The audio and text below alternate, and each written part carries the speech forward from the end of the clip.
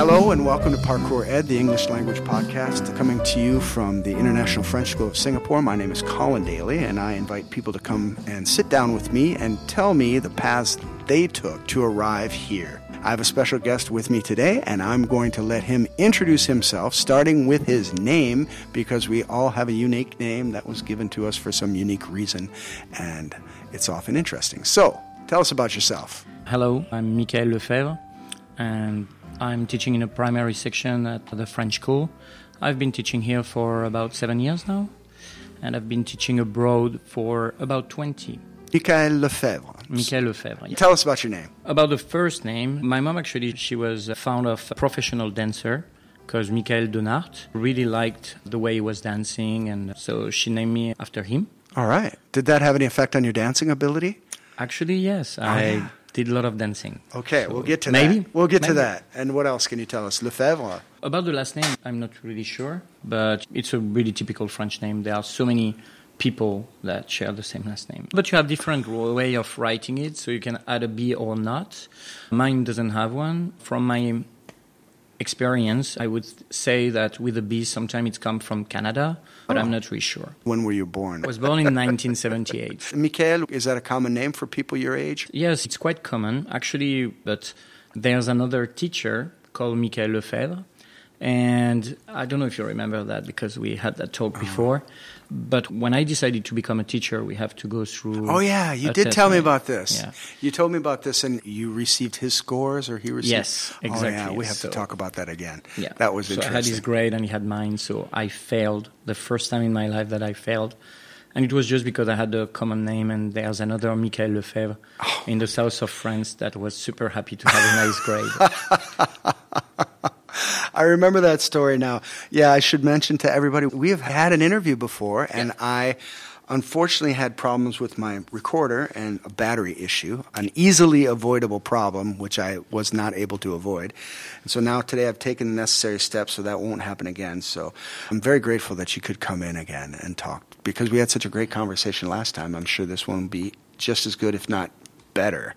I had really an amazing time last time as well, so I'm really happy to see you again. Yeah, it's good. We don't see each other enough. We were just talking about how the school is so big and the campuses are kind of divided. I mean, physically, there's a fence and a construction site between us, and both campuses, or campi, should I say, in Latin, are so much bigger than they used to be. So the last time I saw you was when we last spoke, and when was that? That was in June, I think, or just before the vacation. No? Really? That long ago? Yes. Oh, that was right. Just before the summer vacation, I think. Yeah. So, anyway, it's good that you're here. And yeah, thank you for coming. Once again, I'm happy to be here. I'm happy to be on this part of the campus of the school. We barely come here. And it's a pity because I think it's good to share and to meet other teachers. So I would love to have more projects and ideas like that where you can meet other. I know there's the IFS club, people get together for common interests, and there are also activities that people animate after school, but you don't actually see your colleagues that much, you're just still with kids. But you can come over to the high school to do those, and we can go over to the primary school to do those. A little bit more mixity. Yeah, I do one actually on Wednesday. I come here.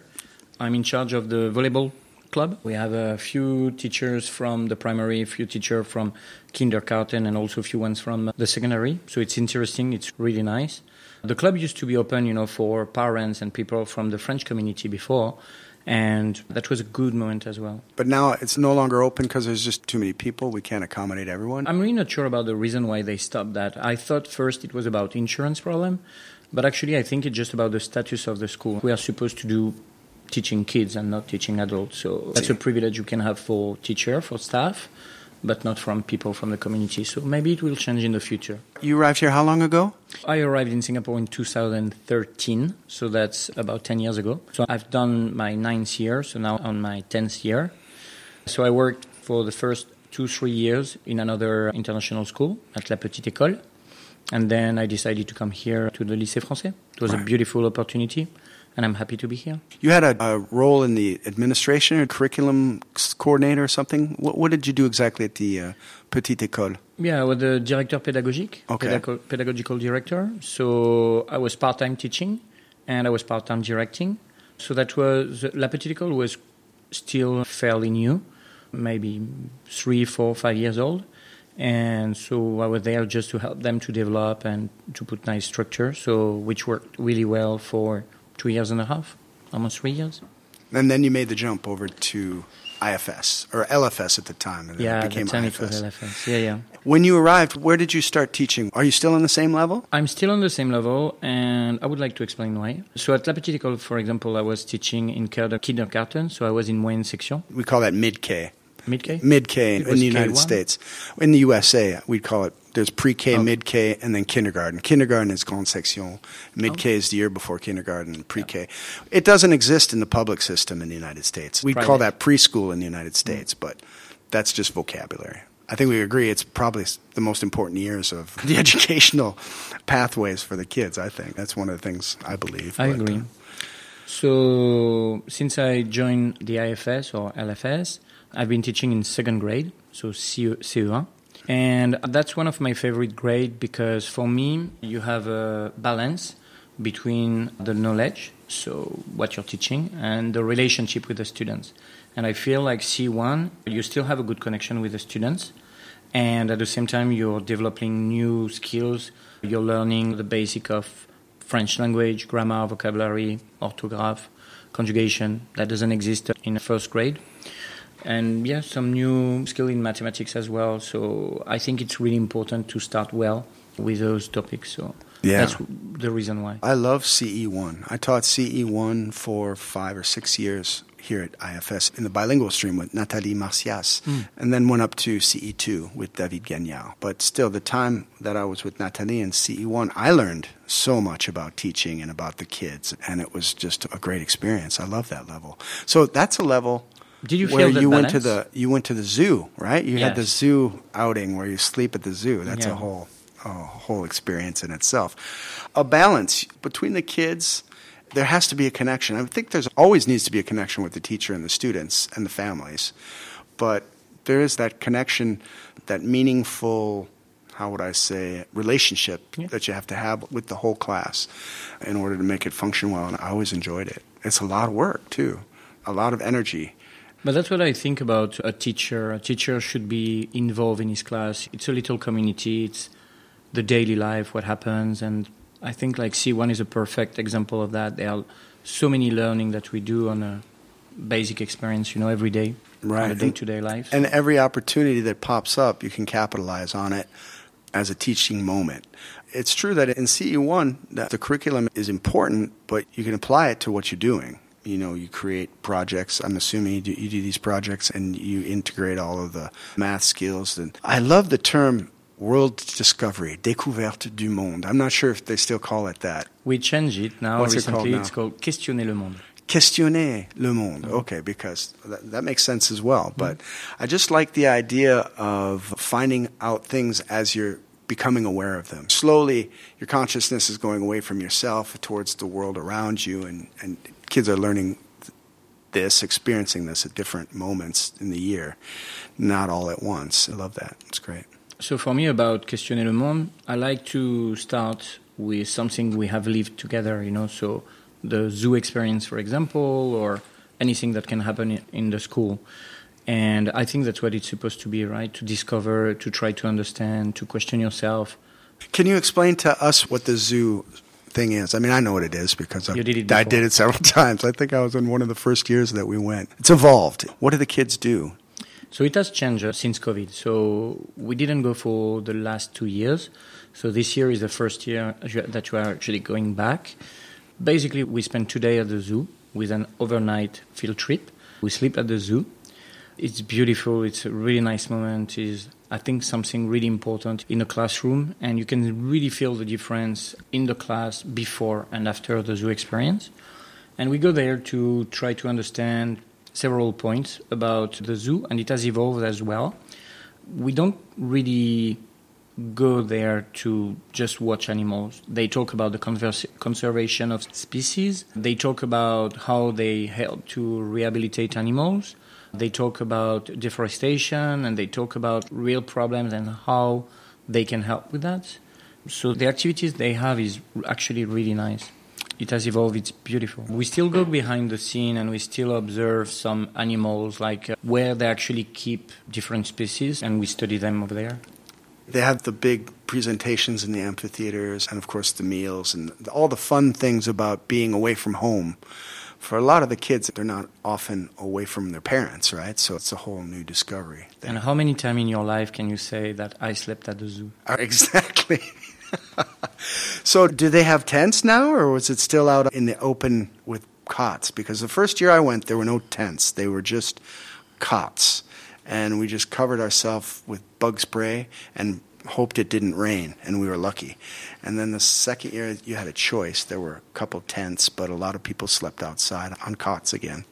But I can't imagine what it'd be like if it started pouring rain. It's well organized right now. So we have tents for the students, and they have to pitch the tent. So it's kind of a group activities. It's really nice. It's nearby the lake, the reservoir. Oh, okay. And it's beautiful area. It's a beautiful experience for them as well. So. Well, thanks. That's a nice trip down memory lane for me. I kind of missed those days, but it's a lot different now. But getting back to you. So you were born in France, is that right? I was born in France, yes. So you're a French citizen? I'm a French citizen. Are you any other citizen as well, or no? For now, just a French citizen. For now, but I don't know how you feel about planet Earth. Having lived, everywhere, like for the last 20 years. I feel like we belong to the Earth. We are citizens of the universe, and yeah, I feel the same way. I feel like what's important for me when I move from a country to another one is to belong to that country, to try to understand how they live, to respect the rules. And then I think the good part of it is you can also judge a little bit about your own country, the decision they make, and you can see what you like, what you don't like about different countries. If I recall, you're from the south of France originally? Yeah, Cannes. From Cannes, that's right, okay. And do you have brothers or sisters? Yeah, I have an older brother and a younger sister. My sister still lives in the south of France, but my brother lives in Paris, just for work, I guess. But I'm the only one who has lived abroad. So you were born in 78, you say, and you grew up in a Cannes area. It's between Marseille and Cannes. I remember talking to you last time about how you grew up in that area, but I don't remember exact details, but I do remember about your choice to become a teacher, actually. That was really your own choice, something that you went off on your own to do, something you really wanted to do. Am I right?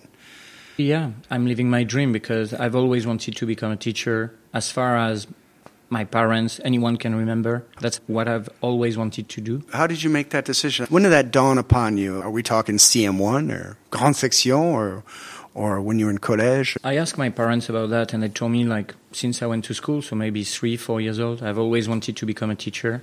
I think it's a beautiful work. I told you also last time that for me it was difficult at the beginning. When I received my first salary, I was like, what? Why do I get money? And I didn't understand that because I was doing what I liked, and but I was happy to have money. So. Well, they say, if you do what you love, it's not like work. But nowadays, it'd be nice to get the salary. Yes, and also I feel like education has evolved, has changed, even after the coronavirus. So it's a different type of work. Interesting, more tiring, but it's beautiful. Still my dream, still living it, and I try to evolve with that as well. Your parents weren't teachers, though. You don't come from a teaching family per se, do you? No, my dad is an engineer, and my mom was actually working in a school, but she was preparing food for the canteen. She's a cook, right? And she was in charge of all the public school in my town. Did you ever see her at school when you were a kid? Of course. You did, okay. Yeah. My kids went to this school, went to IFS, so I saw them in school all the time. In fact, I had my son in CE1. He was in my class. That was quite interesting. Really well. He called me Mr. Papa. The students called me Mr. Daly, and he called me Mr. Papa. At the time, the English teachers were called by their Mr. or Ms., title. I talk about that recently with my students because we were talking about me when I went to CE1 or to primary school, and I was telling them, until now, I have no idea what were their first name. Because, we used to give them the title, Mr. or Miss. Right, or Maître, right? Maître, Maîtresse. Yeah, but I always called, for example, my C1 teacher was Madame Vaugin. I don't have any clue what's her first name. That was Madame Vaugin, that was it. And I feel like that goes with the evolution of education. I don't judge if it's good or bad, but I think that was another type of respect. I really don't know if it was better or not. It's definitely different. I know that the Dutch do the Mr. or Mrs. and then first name. So when I taught at a Dutch school in Jakarta, I was Mr. Colin instead of just Colin, you know. And then when I taught at the French school in Taipei, a long time ago, very small school at the time, I was just Colin. They called me Colin. And so I never felt a lack of respect when they used my first name. It's almost like that's the English version of vouvoiement, is calling somebody by their family name instead of their first name. I don't know. Yeah, perhaps. I agree with you. Because you can be very respectful and use tu, or you can be very disrespectful and use vous. I was about to say that, yes. Did you always go to the same school? Or did you move around at all? Did you grow up in the same neighborhood the whole time? Yeah, we didn't move. So I stayed in the south of France, and I only went to public school. Okay. So that's what I like also about the French system. And I think for me, a good country depends also on their access to public school and their level of public schools. I studied in the south of France, always wanted to become a teacher. My dad, though, he was coming from a farmer family. He wanted to become an engineer, so he became an engineer. And he didn't like the idea when I told him that I wanted to become a teacher. That was downgrading or something. But at some point, I had to make a decision whether I would please my parents or follow what I wanted to do. And I'm happy that I followed my path, even if it wasn't the easiest way. You graduated from lycée. Then you did your baccalaureat, classique. Yeah, classique. So at that time you had different filières. Yeah, it was like A, B, C, D, or was it? That was already was that changed. Before? That was yeah. So that was after. That was S for science, L for littéraire. Yeah, that just changed a ES few years ago. Yeah, that's only been 2 or 3 years that that's changed. Yeah, I guess so. My daughter did L, and my son did ES. So I did S with a specialty in mathematics. And so after my baccalaureate, mathematics, the science one with mathematics option, I had a lot of opportunities. I know that I wanted to become a teacher. So in France at that time, it has changed as well. You needed a bachelor degree in anything in order to enter the school to become a teacher, l'UFM. They didn't have normal school anymore? L'école normale? No, it was called UFM, Institut Universitaire de Formation des Maîtres. Right. But you need a bachelor degree in anything. So I thought about, what should I do? Because I was okay in languages, I was okay in French, in mathematics, in sport, so I could have done anything. And mathematics was the easiest one for me, so I decided to have a bachelor degree in mathematics and computer science. And then when I graduated from that, I entered the UFM. Also, I chose mathematics because my dad was still hoping that I would become an engineer. It was your fallback. Engineer was your fallback. Yes, right. That's what I was. Your emergency. Say, yeah. In case I don't succeed in becoming a teacher, I can always be an engineer. That's what I used to tell him, and he was mad about that. I would love to see his face when you say that. I've got some engineer friends who get a chuckle out of that, I'm sure. Now, the story that you told about Mickael Lefevre, who actually got your grades and you got his grades, was that for the CAPES or was that for something else? Yeah, so CAPES is for secondary. For primary, call that CAPE. CAPE. Without the S. Okay, so it was for the CAPE. Yeah. So you need to do a test to enter the UFM, and they take maybe 400 out of 4,000 or something like that. So it's really hard to enter the school. So especially in that region of France, because it's a popular place. Yeah. I mean, people love living in Cannes, right? Of course. I mean, it's beautiful. French Riviera. Of course, yeah. So I entered the school, and I spent a year there, and I was doing really well because I believe, as a person, as a teacher, that if you really want something, you can work, and you can always try to make your best. So that's what I was doing. I was really dedicated, and I was a hard worker, so I had good grades. I don't know if you remember that, but I was telling you that till the point where on the final preparation exam, I don't know, in mathematics, I think I had something like 19 out of 20, and the second person had 11 or something like that. So there was a massive gap. I say that not to show off, but just because it was important for me to understand that, okay, I was doing well and I was really trying my best. And that was devastating when I received actually the grand finale grade because they mixed up my name with someone else, with another Mickael Lefevre, and that was difficult. So at that time, I don't know if it has changed or not, you had different exams, right? So you have mathematics, French, you have different options, and you have un oral d'entretien. So you have a year to write about a topic. So for me, that was about the integration of students with disabilities and how we can integrate them and help them to learn better. And so you have two parts. The first part, you talk about what you wrote, the studies you made, and the second part, they ask questions about it. And I was making sure that when I was talking about what I wrote, that I was leaving some gap. So they would go to those gaps to ask me questions. That's what I did. And at the end of the exam, I remember one of the examinators told me, wow, it's really nice to have people like you in the Éducation nationale. So I was like, okay, I think it's going to be okay. I didn't think that I would finish first or second. That wasn't the purpose. But I'm like, okay, I'm finally going to become a teacher. And I remember the day when I went to see the result, it was horrible because I was looking at the list, and you're like, on the first two, no. And I didn't see my name. So then at the end, I see that you have all the teachers that are here, and you have, I don't know how to say that in English, they have extra ones, just in case if some people, they don't want to do that anymore. And I was the last one on the list. I was the last one. I was number 117. And I was like, wow, it's going to be tough. It's going to be really tough. And it was difficult for me. I think that was a beautiful learning about how sometimes, even if you do your best, sometimes it's not the right time. It's so surprising that just some type of administrative error, clerical error, can be such a roadblock. But we've all come across those types of roadblocks in administrations. It's so frustrating. I mean, nothing as serious as not getting your place, but I mean, it's just you want to rip your hair out when that kind of thing happens. So how did you overcome it? Did you have to retake the test the following year? Absolutely not. So, well, yes, but let me tell you how I found out about that. Okay, so after that you receive your grade, right? And with a big oral, with a grand oral, I had like 7 out of 20. And I was like, I thought it was well, right? They even told me, oh, we're happy to have people like you in the Éducation nationale. So I was like, how come I had only 7, right? And you can actually request to have the report. So they gave it to me. But they give you just right on time so that you cannot really do any, I don't know how to call that. You can't complain? Or yeah, complaint, like any complaint. Or some kind of an appeal, make an appeal? Yeah, you cannot, it's really tough. All anyway, right. So I received it.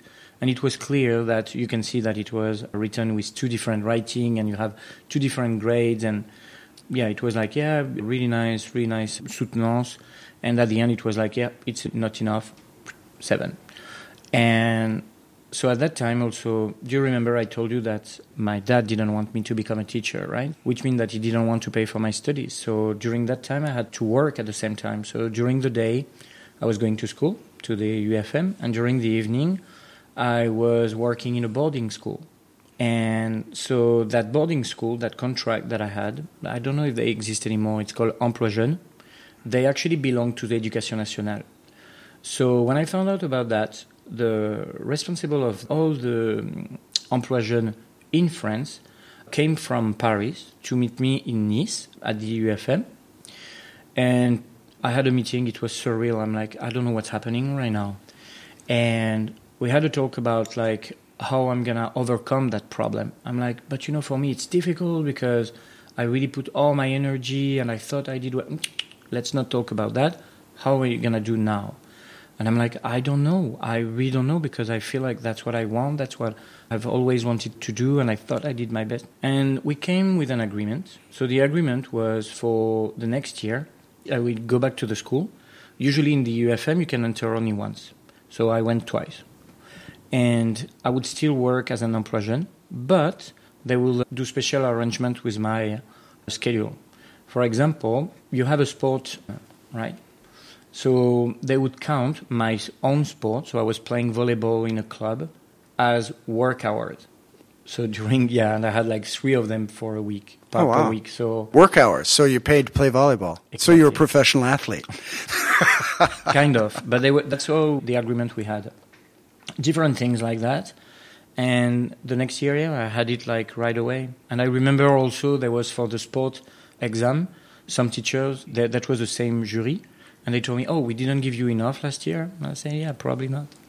And they gave me like a really nice grade. So anyway, so for me the point is to understand that sometime in life you may fail and it's not because of you. Maybe you've done your best, you gave it all, but maybe that can be some other type of problem. And it's okay, it's just a learning as well, that not everything is perfect. That's a great lesson to learn. It's good that you learned it young. So then you ended up teaching, and you were teaching near where you grew up? So I told you my mom was living in the Var near Toulon, but I was studying in Cannes.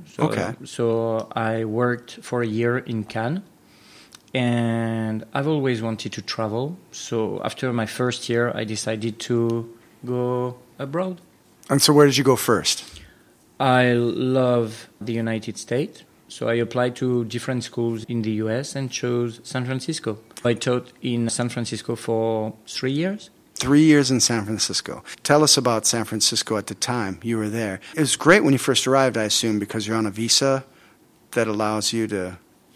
Yeah, that was also the reason why I not pay left. taxes, not pay the same amount of taxes, I suppose. Yeah, and in California it was beautiful at that time. So yeah, that's also the reason why I had to leave, because when you arrive, I don't know if they still do that actually, but it's called J1 visa. So it lasts for 3 years, but you're exempted of taxes for the first 2 years, which actually with the French law, it doesn't make sense, because if you have a salary, you need to pay taxes somewhere, right?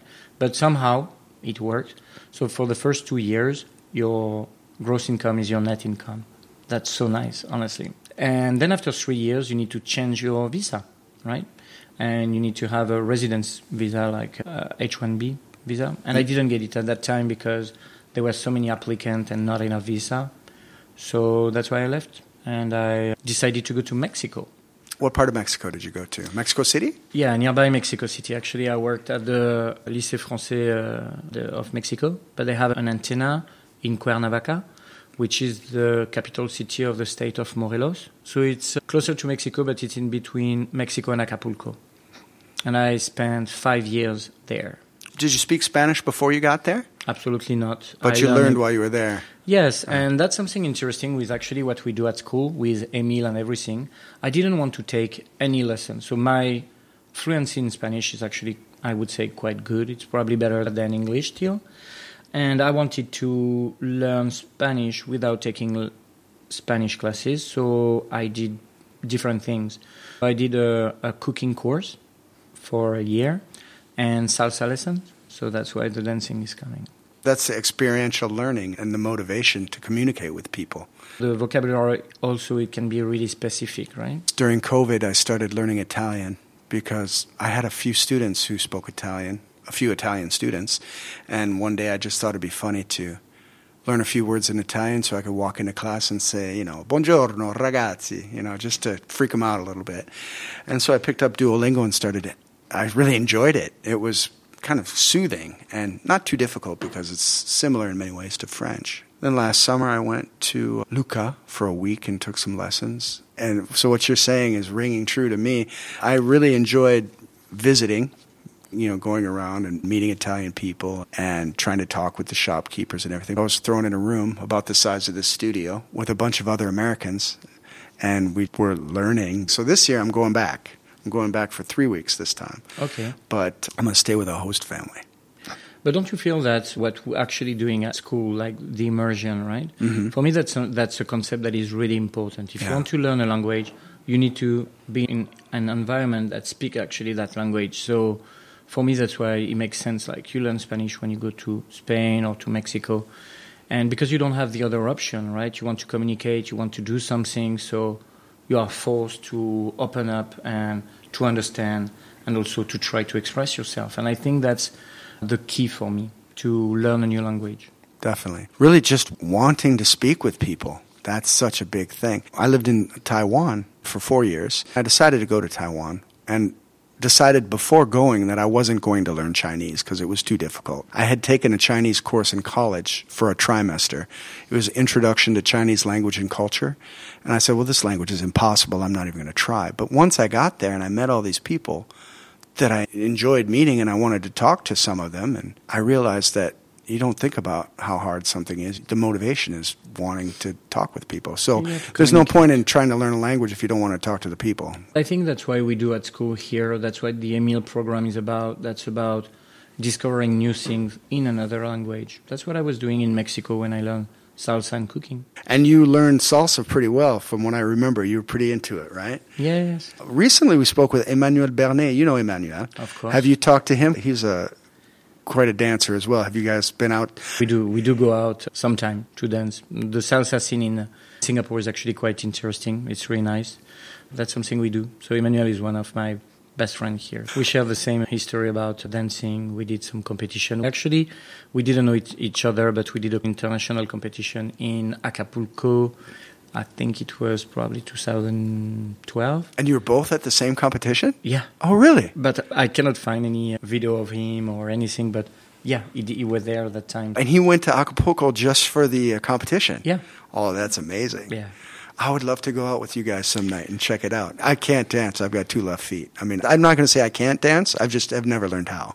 Oh, you haven't found like the right professor, the right way to learn it for you, right? So for me, what I like about those kind of festival, and I think we should do that for more topics. For example, when you go to a festival, it lasts for 3-4 days. During the day, you have classes. And when I talk about classes with professional dancer, with qualified teacher, with stars, with legends, and you can interact with them, you can talk to them. In the evening, you either have a competition or some shows that are beautiful. And after that, you have social dancing. And social dancing, you can also dance with those stars. So I dance with world champion, and I think it's a beautiful opportunity to talk to the people, to see their path and what they've done. It's so great. It's amazing. That sounds like a lot of fun, actually. I would love to be able to do that for other activities that you like, right? I love playing music, and I love salsa music. It's fun, but it's hard to play. It's so rhythmic and fast, you know. You play guitar, right? Bass and guitar. Yeah. Okay, so imagine in a festival where you actually have your favorite bands, so that happens. But if you have a class with them and they teach you what they do and how they do, that would be amazing, right? Amazing, yeah. And in the evening where you can play with them. I love that, and I think it's beautiful, and the people there, they are really nice. I also like the fact that there are a lot of respect, and it's not because you're male that you need to invite a female. It can go both ways.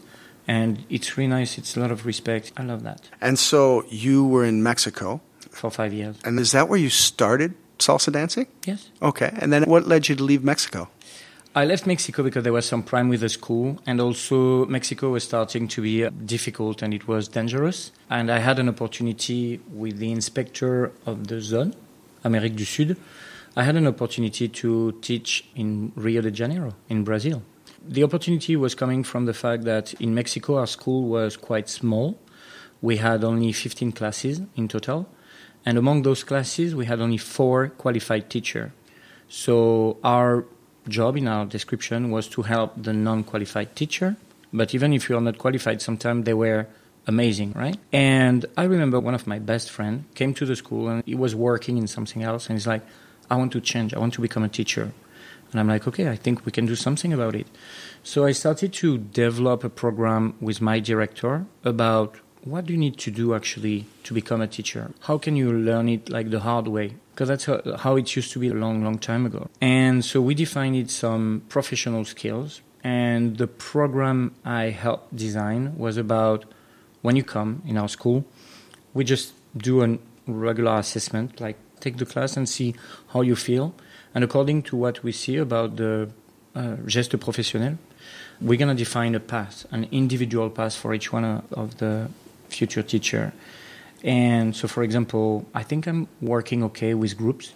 So if you need to learn that, if you feel like, okay, that's something you need to have in your bag as a skill, you may be going to spend 2 weeks with me. 1 week, you're going to observe and take note about how I make the group, how it works, how we can change, how we get the attention of everyone, everything about groups.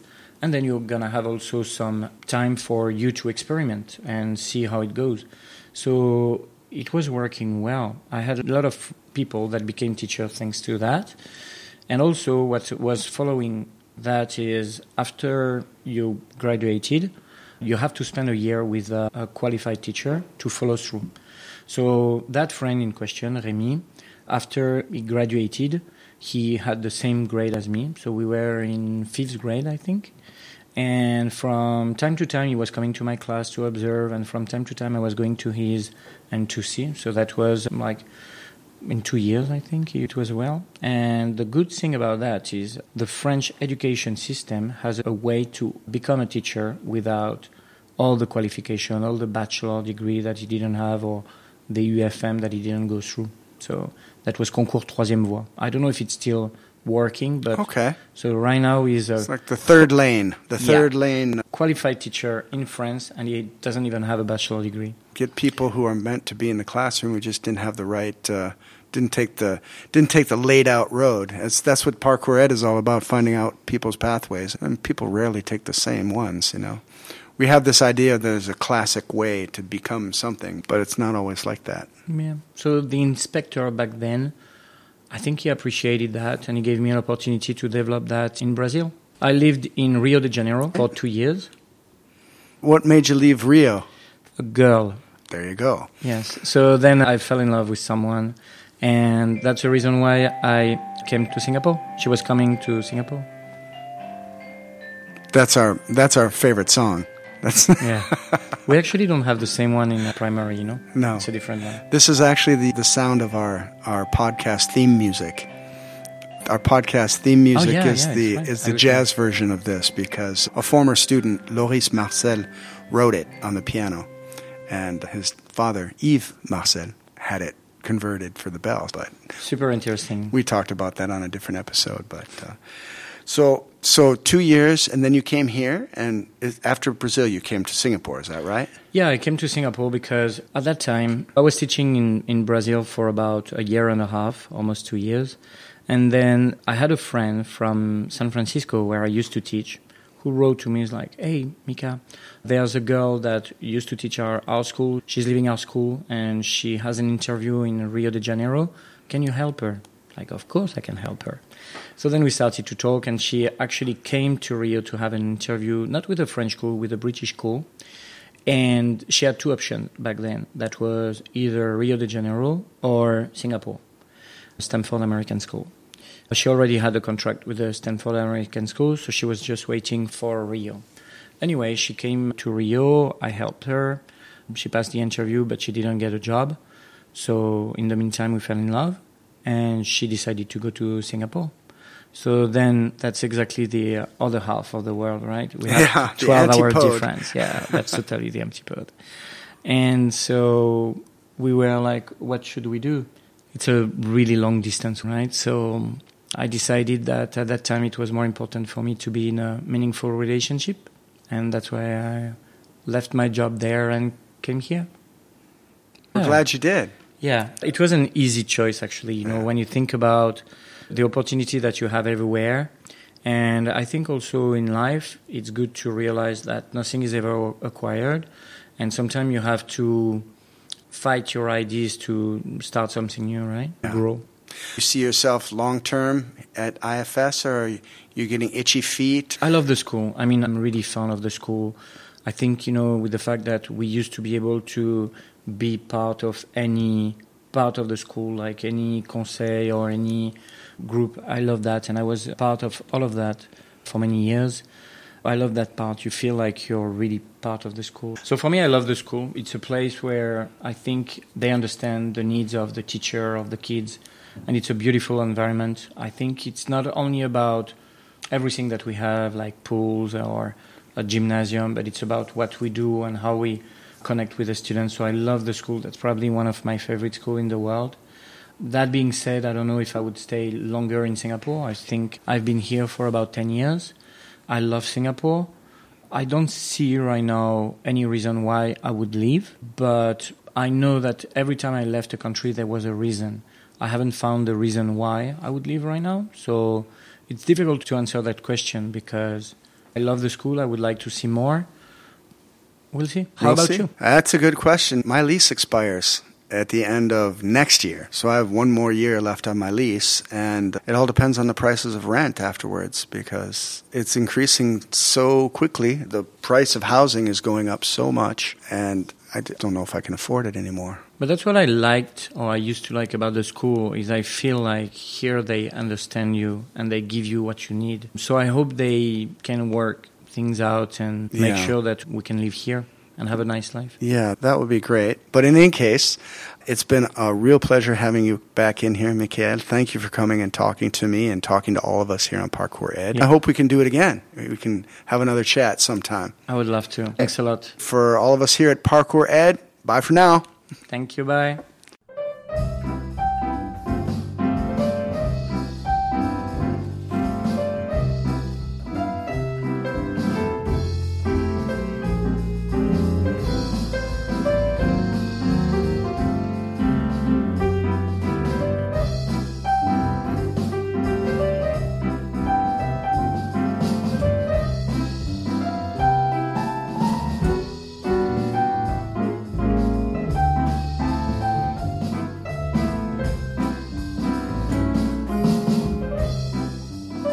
This has been Parkour Ed with Colin Daly. If you enjoyed today's show, consider giving it a rating on Apple Podcast. Also, if you'd like to be interviewed or if you have questions about anything, feel free to contact me at colindaily@gmail.com. That's COLINDAILEY @gmail.com.